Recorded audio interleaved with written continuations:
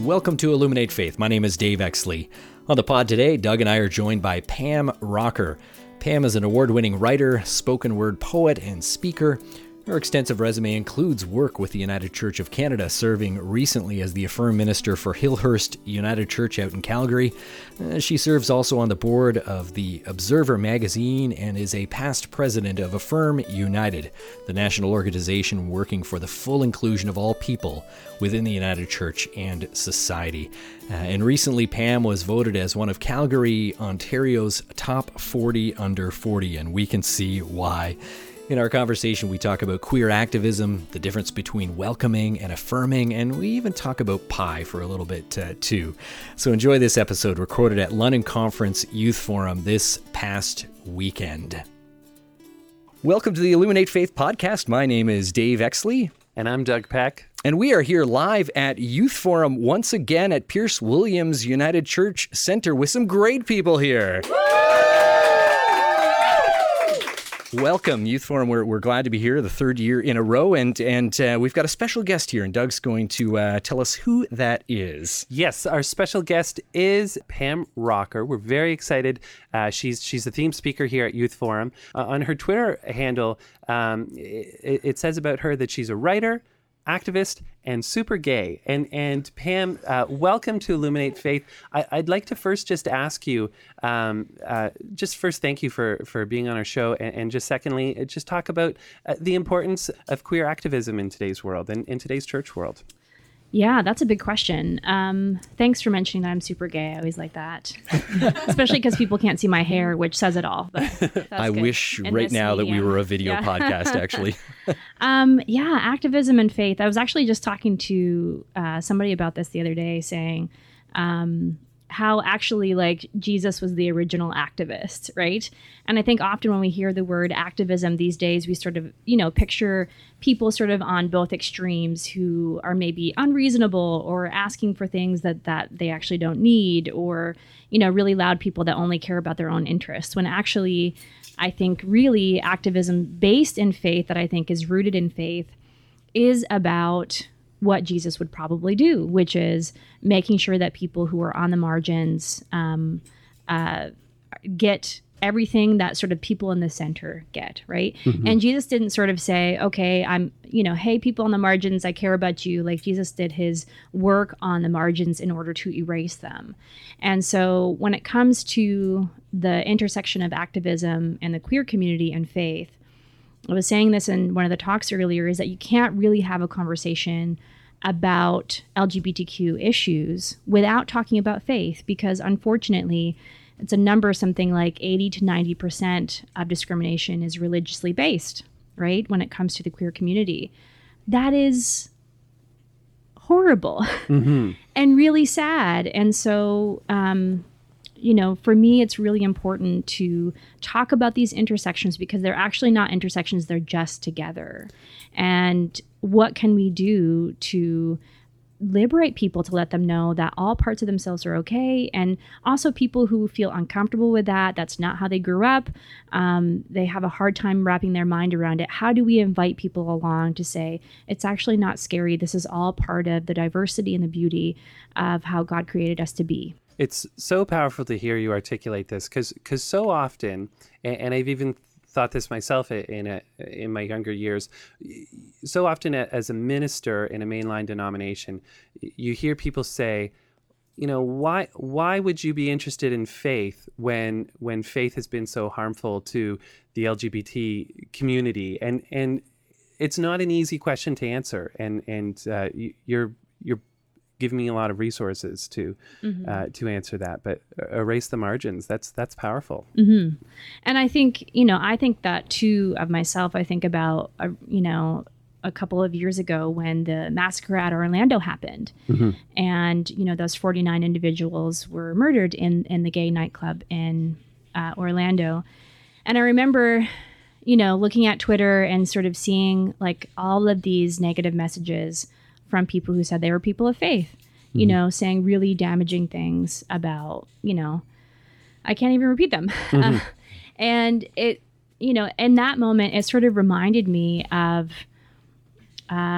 why people would feel like they can't be involved because all of these sort of religious politicians and religious leaders were saying, well, at least there's less of them now, or, those things. And I actually had a crisis of faith in that moment. And I wrote one of my friends who's a minister, and I was like, I don't know if I can have my name and then a comma and then the name of a church after it anymore. I don't know if I can. And, she wrote me back and she was like, maybe you're right, but maybe it's up to sort of this motley crew of people that really believes in the message of Jesus, and what we're doing, and that those people don't define what that is for us, and they can't take it away. And actually, maybe that means that we are invited to be louder about who we are and what we believe. And so I understand when sort of, people personally or even organizationally wonder why these things maybe can't seem to go together. But I think to myself, it is all parts of me. And anytime I've tried to sort of restrict one part, the other part suffers. And, I finally have decided, actually, you can't take it away from me. I'm just going to do it. And I'm going to be super gay, and I'm going to love Jesus. I'm going to do all of those things. And hopefully, living in that, as people have gone before me, have inspired me to do that, I can hopefully do that for some other folks as well. You said some wonderful things in there, and I'm curious to know a little bit more about your story that I think you've been sharing with folks here at Youth Forum, because I'm sure there are people that are curious that would ask that question. What is it that, what is your story, and what keeps you in the church? I think that I'm mindful of the fact that many people within this world, particularly those that don't attend church, that are not practicing Christians or don't practice any particular religion, that their mind, when we ask them, how would you define Christians? There was a study done in the United States, and the response, when they asked people about Christians, how would you define them? The three markers were they're selfish, they are hypocritical, and they're anti-LGBT. And so I'm curious about your story and why stay in the church. I think we all have kind of our own story, but in particular how it relates to those particular issues. I'm curious about what keeps you in the church. What is your story? Yeah, I have been a person who was all three of those things. I'm sure I waver in and out of selfishness all the time. So that one, I've check mark. No one in this room can relate at all, right? It's interesting. I was telling, the youth here a little bit more about my story this morning, as I actually went to missionary school. And at the beginning of my life, I'd actually devoted lots and lots of my time to figuring out what faith was and figuring out how do I get people to think what I think. Right? Because that's what my parents had told me, and that's what my church told me. And then eventually when I moved to Canada, I actually worked at the biggest evangelical church in Canada. And so I went from, sort of being in the mission field to being in this really big church with its own waterfall inside of it, and its own cafe, and its own everything, and satellite things everywhere. And that wasn't a United Church? No, it wasn't. I know. Surprisingly. So in lots of different ways, I was trying to sort of express my faith and sort of figure out what that meant for me. And I often tell people that a huge gift to me is being gay, because I don't know where I would be. I don't know what I would think if that wasn't part of who I am. Because it was really easy for me at the time to not really feel a lot of empathy for people who I had been taught were on the other side. I remember even one time, I try to talk about the shitty stuff that I've done too, because let's talk about great things, but also be honest about some other things too, because I remember one of my friends who was like 19, got married. We all got married really young in that group. And, her husband ended up leaving her on Christmas Eve after they'd been married only for a couple of months. And I remember talking to her, and I was, maybe 18 at the time, and, basically saying that I was disappointed that she was thinking about getting a divorce, right? Because that was the messages I had. And so I was taught all these rules, and some of them were really moral and really good, but I was not really taught about empathy. I was taught about charity, but not about empathy, and not about, okay, what if I was in that situation? What would that mean? And maybe it's not just pray and everything is going to work out. Or if it's not working out, you haven't prayed enough or there's something wrong with your spiritual life. And so for me, having, my sexuality be non-normative in that circle was something that made me face in my world at the time, the extreme other side. Because it wasn't just getting divorced or, doing please, my parents would be like, name anything else and do it and we'll be fine with it. But it was the other extreme. And so I really had to face, if I really want to continue to believe this way, then I'm going to be on the other side with all those people have already said they're on the other side. And once I started to wrap my head around that, I thought, why am I working so hard for there to be sides? Why is that important? And why is so much of my faith built on fear? And when we're afraid, we can't really think, right? And when we're afraid, we're really open to what other people tell us to do, powerful figures. And you see that working out in all different ways in the States right now. When we're afraid, we do things that probably aren't congruent with what we really want and who we really are. And so I'm really thankful for that. Not that I feel like, I am gay because I had to go through that, but I'm thankful for it in that way because it taught me a lot of things that I don't know how I would have gotten there otherwise, or it might have taken me a lot longer because I'm a really stubborn person. So it took me a long time anyway. And now I feel a lot of passion and also a lot of grace for people who I know are 15 years into their journey or 25 years into their journey and maybe haven't had enough of those invitations to say, maybe there's a different way to think about faith. And so for me, I really think, maybe that's one of the reasons why I want to be so public and why I want to not just say gay, but super gay, to really claim that piece of myself that I was told wasn't okay.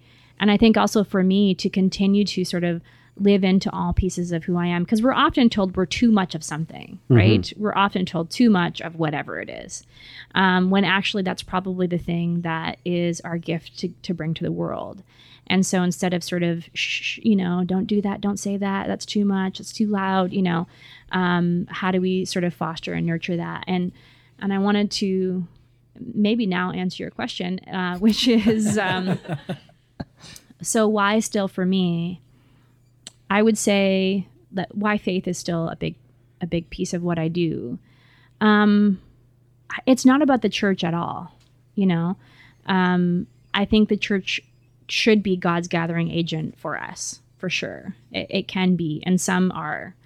But I think faith reminds me of who I am.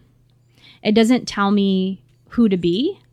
It reminds me of who I am. So when I'm in spaces where I'm thinking about sort of my spiritual life or I'm thinking about these different things, I always, I often joke around, but I'm actually probably not kidding that, during any sort of silent meditation, during any sort of a service is like the only time I'm thinking about that I'm breathing, like the only time. So when there's like, hear us in our silent meditation, I'm like, oh, I'm a human, I need breath. Oh, I'm connected to my body. Oh, okay.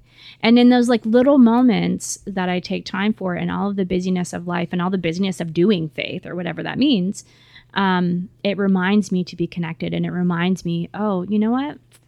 Maybe I'm doing this thing that isn't the best. Oh, you know what? Maybe I'm listening to this other voice that isn't the thing that I should be listening to. And so it's not based on shame at all, but it's a reminder. And it makes me think of, there's this idea, I remember this one really eccentric professor told me this, the difference between teaching and educating. So like the root word of teach is like to put on us, right? The root word of educate is to draw out. And so drawing out means we know that other people already have these things inside of them. And so I think good religion and good faith believes and trusts and sees the value in each person. And our role is not to put on all of this stuff, but to draw out what's already there, already inside us, because we have all we need. How do we draw that out in order to be the best people and the best people of faith that we can be? And that's what religion does for me. Let your light shine. Yeah. Be super about it. Yeah. Yeah. That's awesome. That's something that I think we should have on it, like every church door, that idea, that difference between educating, teaching, Yeah. and because so often we're all about, as the church, we're about putting on. Yeah. And it's like, hey, you dummies don't know this, you better come and learn, right? Yep. Is sort of the message that we get, instead of, maybe we can have this conversation together. Maybe there's an aspect of it that you weren't, no light was shed on for you, right? And when I know that as soon as I hear somebody talking like, oh, you don't know, I shut off.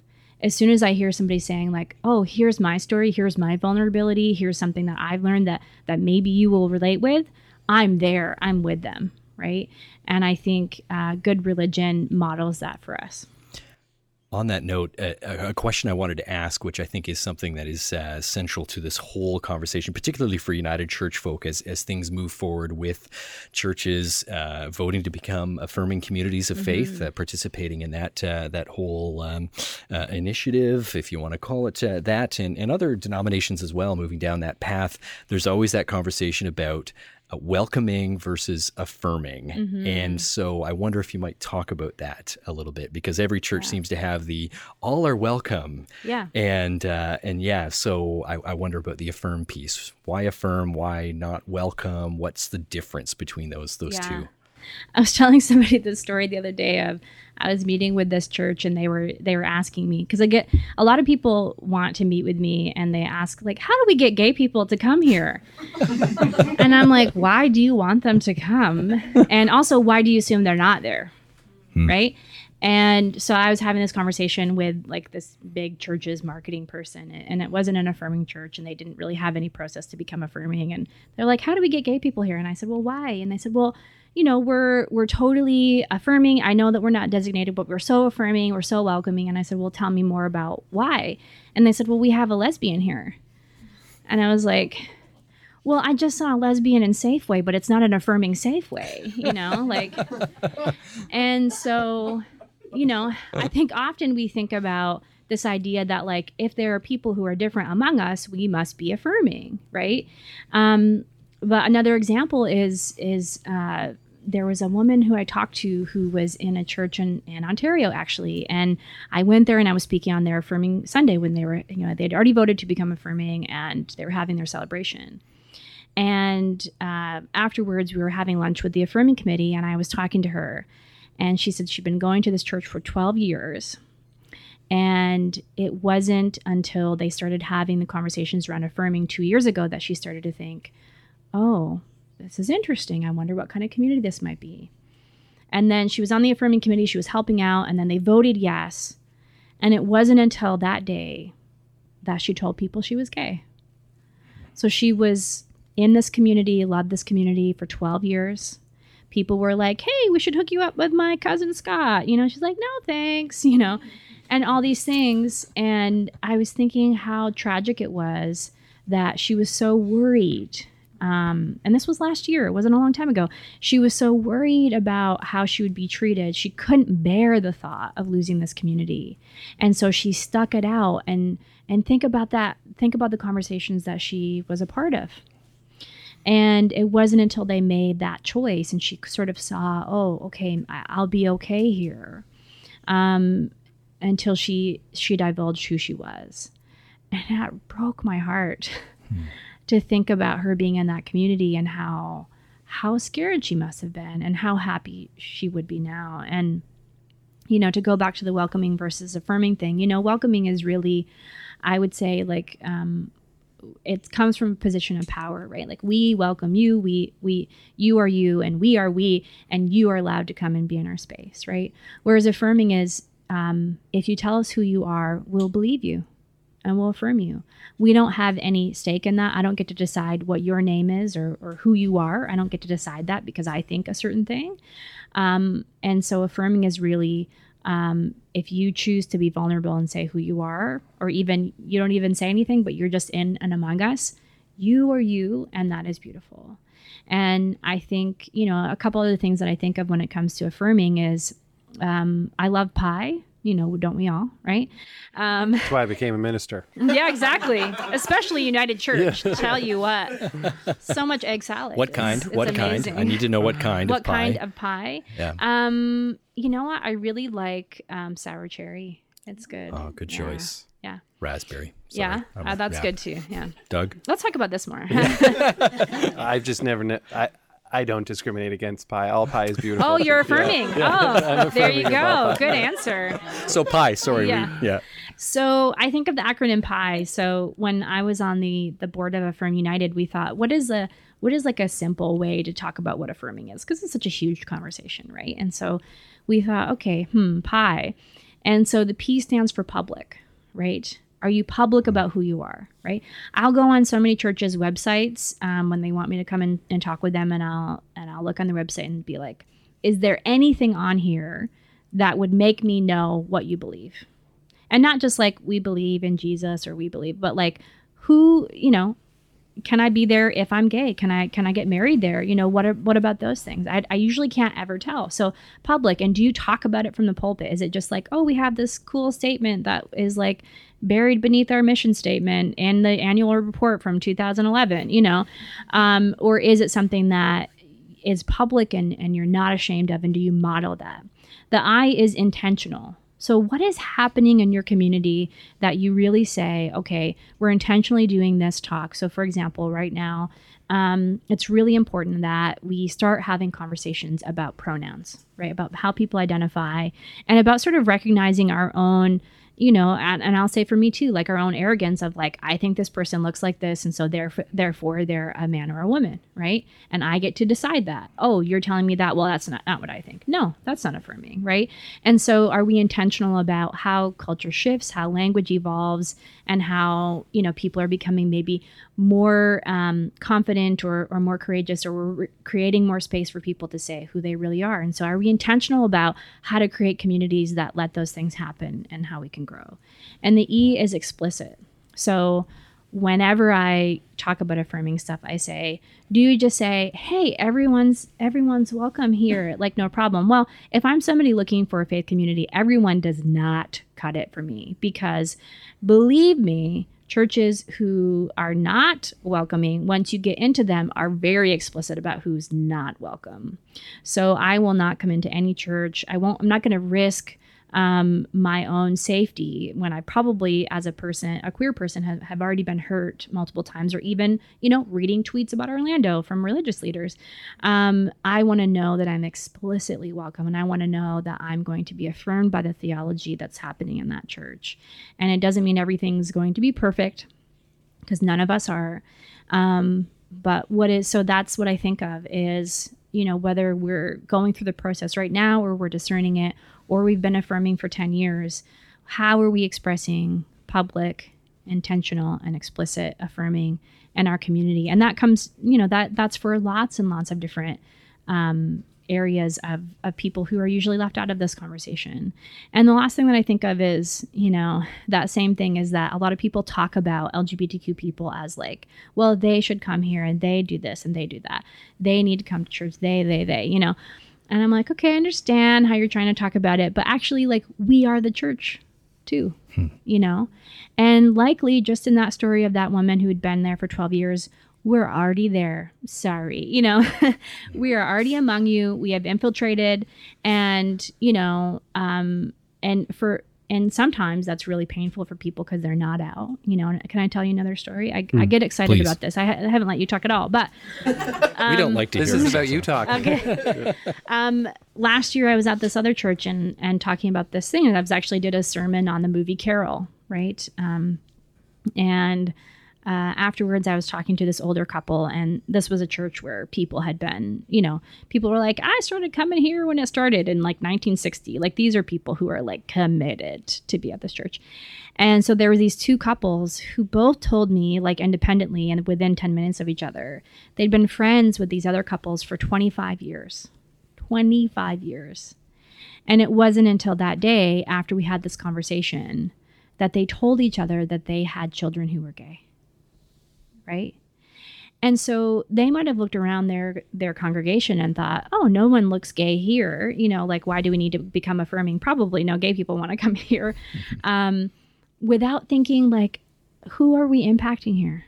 And it was a united church, right? And so they were afraid of, okay, if we say this, how will people think? How will they treat my daughter when we have family dinners? In the meantime, their daughter was married to a woman, right? And so they had to like weave all of these weird stories about her life, and they had to come out, right? And so we never ever know who's among us, and Jesus talks about that, like the stranger, right? And the least of these. We don't know who's among us, right? And so if we're only doing it when it's like, oh, it's youth day, we need to be nice to youth, or it's whatever, there's all sorts of people among us, and we don't know because probably those people haven't disclosed things that might be difficult for them. And so we may think that we're doing affirming for other people, but we're actually doing it for us. You mentioned somebody that rings a bell, Jesus. Yeah. And the Bible. I thought that to be affirming, you'd have to sort of toss that aside, right? Because, of course, those people that are tweeting about Orlando are telling us that, right? Yeah. Well, I guess, what do we do with that? Doug, on our way over here, we were talking about this, and Doug was, talking, well, maybe you can share your story of being in seminary and a surprising thing that you noted about that. I grew up a good United Church boy, which means I didn't get much Bible education. And I stole that My joke. intention. I stole that joke from Judith Newman at Emmanuel College. But I found going to a United Church seminary, the people that were reintroducing Jesus into my life were the gay population there that were coming from other denominations that had a love of Christ, a love of Jesus, but had become unwelcome.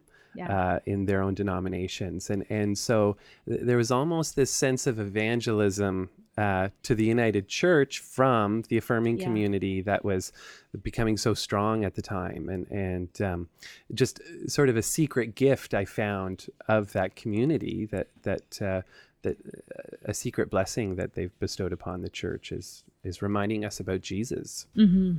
Well, that's really beautiful. I like it that you were evangelized by queers. This is amazing. I'm going to add that to my business card.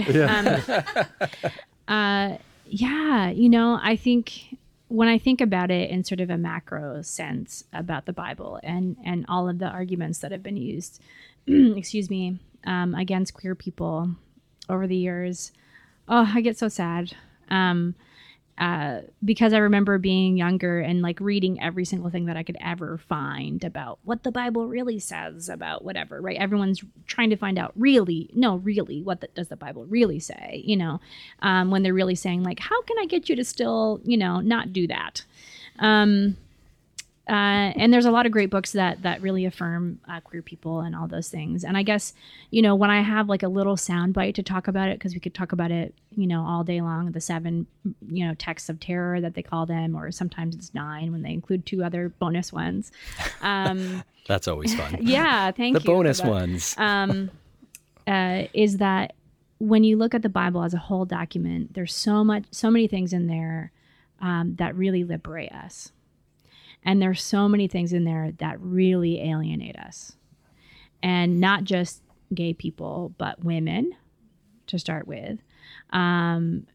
People who are single. People who don't have a lot of agency in the world. And so if we were going to go in and look at all of the verses that really alienate lots of pieces of who we are, we can do that if that's what we want to do.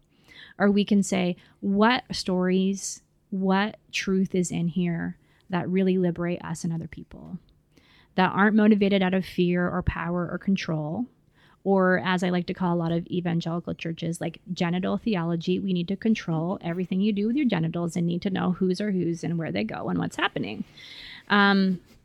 If we sort of step away from that and think about how do we think about how we're liberated to be, fully, live lives as Jesus would, then a lot of those things fall away, right? there's a lot of great books. There's a book called God and the Gay Christian by Matthew Vines. That's really good. There's a new book that just came out by Austin Hartke that talks about transgender people in the Bible and how gender expression is really beautiful in all these different ways. And so there's a lot more writing sort of being thrown out there, people who are way better biblical scholars than me, to say, like, you know, it's actually really, really simple. And I did it for a big part of my life, to find scriptures that alienate other people. And, you know, there's a great quote from this documentary called For the Bible Tells Me So, that says, you know, a fifth grade understanding of the Bible is dangerous even for a fifth grader. You know, it's a weapon, right? And it's really easy to point to things and say, like, oh, see, you know, you didn't do this thing, right? It's way harder when we have to flip that on ourselves. And even like, judge not lest you be judged. Oh, well, that throws out a lot of things that I want to say, right? So I think really, you know, thinking really critically and analytically and historically, especially about any verses that would separate us from other people and that would cause these lines to be drawn of, I'm on this side and you're on that side, and I have these biblical points and you don't. Because all of those things, you know, when I read different, you know, think about the passage in Leviticus where they're like, oh, you know, instead of having sex with these angels that are, I guess, men, why don't you rape my virgin daughters instead? And that's the godly thing to do.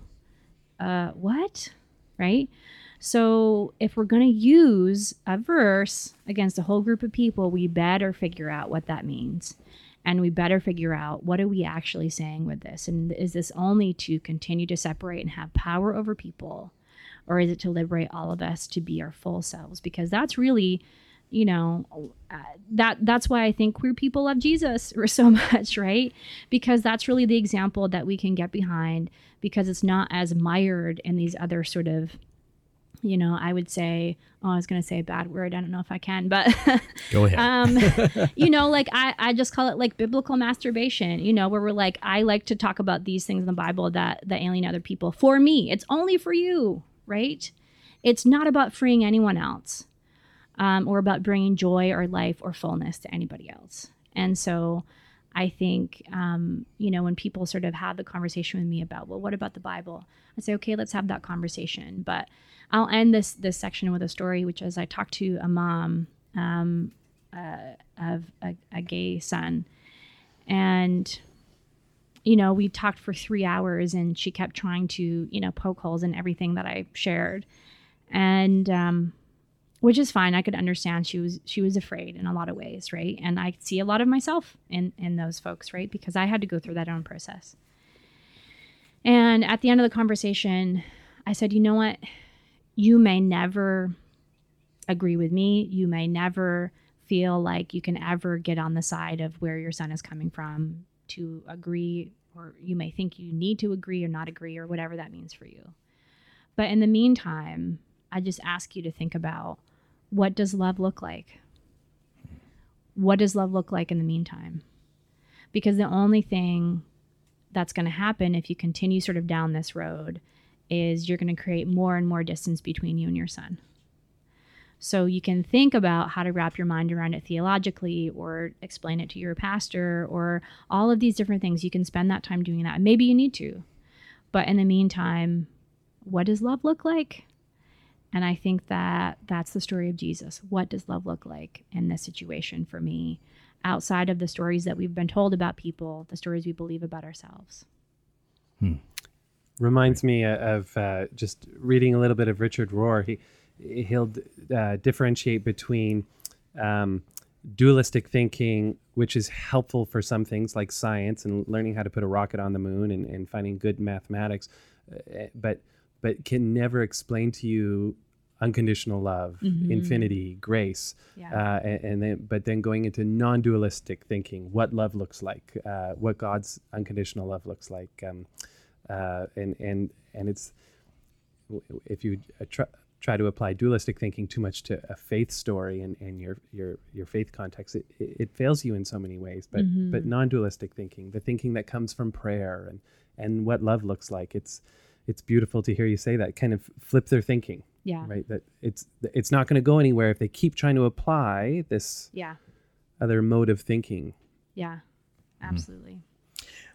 You mentioned within there when we were talking about pie, I didn't get fully distracted Okay. by thinking about pie, but a new topic of conversation as we ponder what it means to be affirming, what it means to travel with people and to allow them to speak to us and to identify who they are, their identity, and how we listen within that conversation. And of course, certainly sexuality has been a long-standing conversation, and I feel like we've made a lot of progress when it comes to the things around trans and folks that may identify as someone who has been born in a particular gender, who identify as the other. But gender obviously is a deeper conversation that I think many of our people of faith struggle to wrap their minds around, as we discover that there are people that don't fit into that male-female gender binary.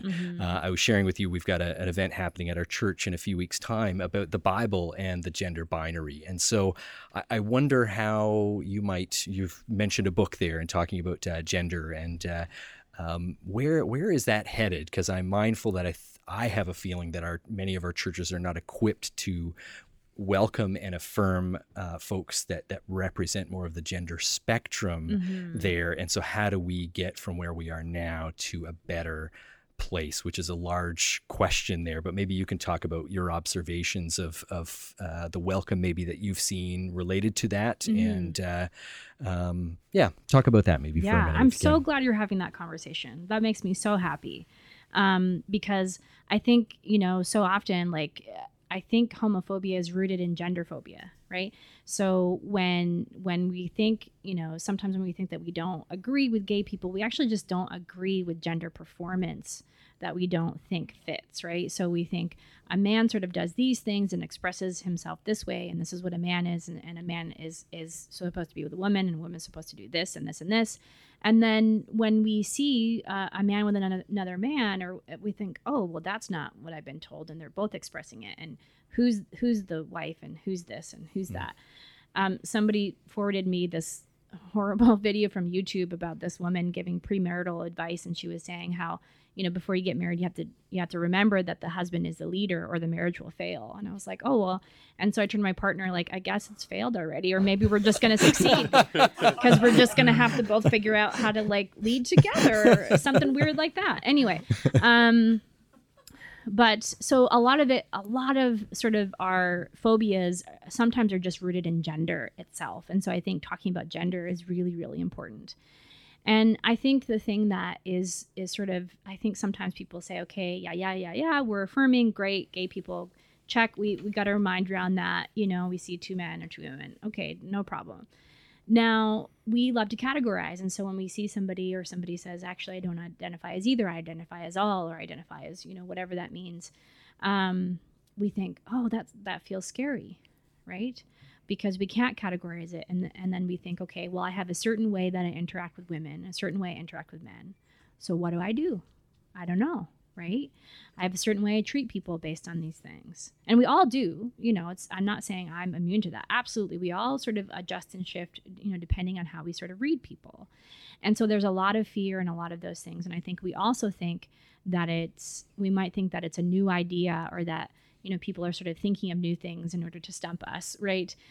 Instead of, really realizing that shifting energies and different sort of expressions have been around forever, right? And, I was sharing with the group earlier that there's a person I know who is Hindu, and they identify as genderqueer, which means they sort of identify as all genders. And it wasn't until they were in a religious studies class when they were 20 where they learned that there was gender fluidity in Hinduism, because it had been hidden from them and sort of stripped out, as it has been from a lot of religion and a lot of sacred texts, about different ways of expressing the same thing with the Two-Spirit community and indigenous culture. And so there's all these different beautiful expressions of gender and what that means, that at some points have been revered and some points have been feared. And I think the key is to knowing that it's always been a part of who we are. The product of it being villainized is a lot about colonialization and a lot about us sort of really wanting to categorize so that we can control people, because how can we control something that we don't know, right? So I think it's a really complex conversation that I will say I'm still trying to do a lot of learning around, because I haven't had to do that work or that explaining or that making space for myself because I was assigned female, identify as female. That feels comfortable for me. So in a lot of ways, I have a lot of privilege when I have these conversations because I don't have to sort of make a space for myself. A small thing that I think makes a big difference when churches are having these conversations, two really easy things is, one is whenever you have an event, have name tags, right? And on those name tags, have on the actual name tag printed out pronouns.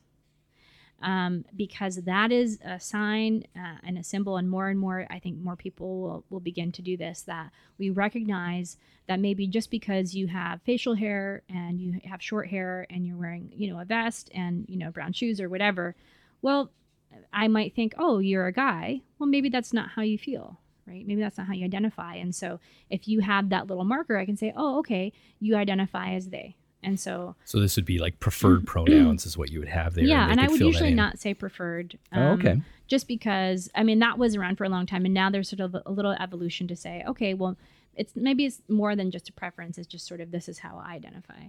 And so you would just say pronoun, and then you can sort of write. And it's just, I don't know, I think it's a really humbling experience for me too, because I don't go around the world thinking I have to think about every single person I see and wonder how they express themselves. However, I sort of describe it like, I don't know your name unless you tell me, and trying to sort of let myself know, oh, I also don't know what is honoring to you in terms of your gender expression unless you tell me, right?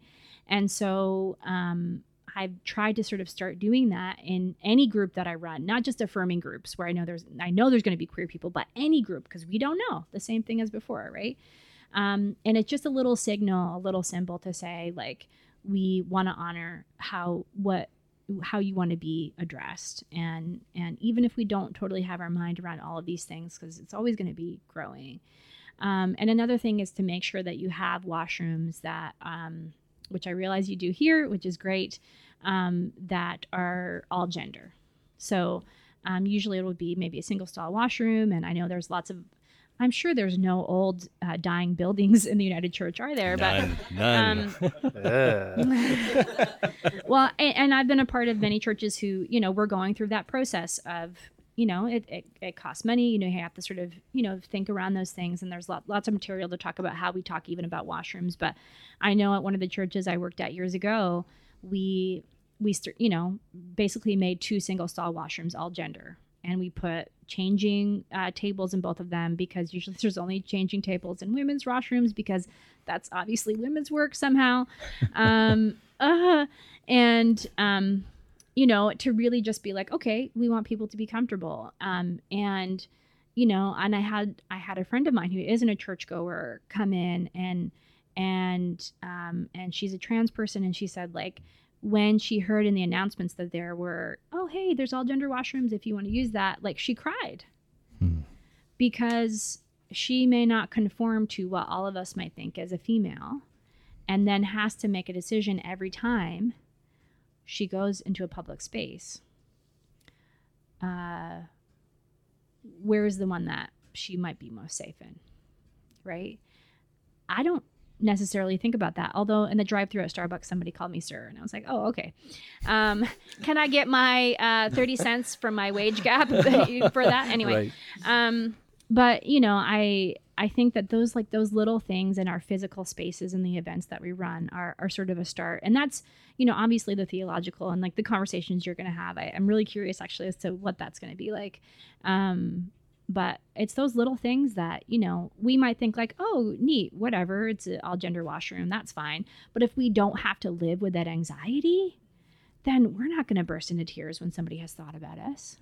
It's something that I don't think people think about very often. And the crying and the other story, Pam, that you mentioned about 12 years then coming out, right? The stress people are under, the hurt, the tears, the little things that have made people walk away just devastated. And I just want to say one thing. In all these stories, the word salvation keeps popping up in my mind, because I think we're living in a day and age where, and I hate saying the liberal church, but I'm going to say it.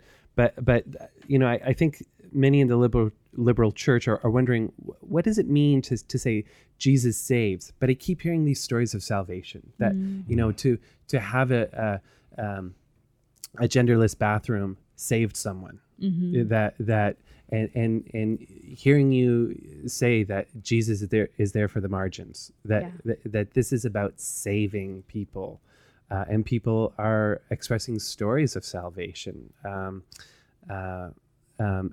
And I think too, these stories of salvation become everyone's saving, right? That from a personal angle, somebody that largely identifies as heterosexual male, but never really totally felt like I fit into that mold growing up, right? There's somebody who loves hockey more, or maybe I don't love hockey at all. And not that it's bad to love hockey, right? But there's these images that we place on what it is to be male, what it is to be heterosexual, what it is to be, and to grow up needing to question. All people, when they grow up, need to question, and to have a safe environment for all to do that is just so crucial. And it's the LGBTQ community doing that for everyone to bring that saving grace. Well said. I'm reminded of throughout the season of Lent at our church, we were reading Brian McLaren's book, We Make the Road by Walking. And there's this beautiful quote of his that talks about faith. And as we ponder what love looks like, this journey that we're on, I just think it's beautiful. He says that faith was never intended to be a destination, a status, a holding tank, or a warehouse. Instead, it was to be a road, a path, a way out of old and destructive patterns into new and creative ones, always being extended into the future.